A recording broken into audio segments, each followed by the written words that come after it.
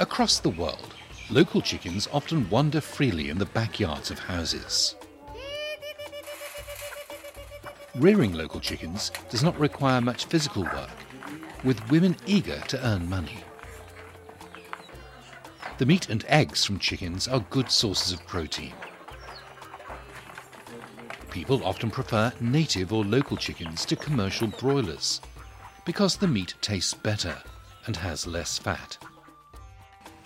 Also, almost no medicines or antibiotics are used in rearing them, other than the necessary vaccines.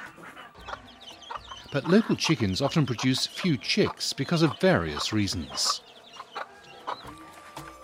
To ensure both eggs and chick production, keep only one male for up to 9 female chickens.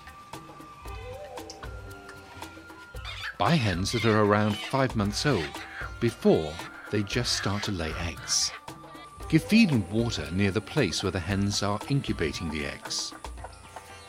Separate the chicks from their mothers 7 days after they're born when it's warm, and after 14 days when it's cold. Clean the hen house every 2 weeks. Have your chickens vaccinated for the main diseases.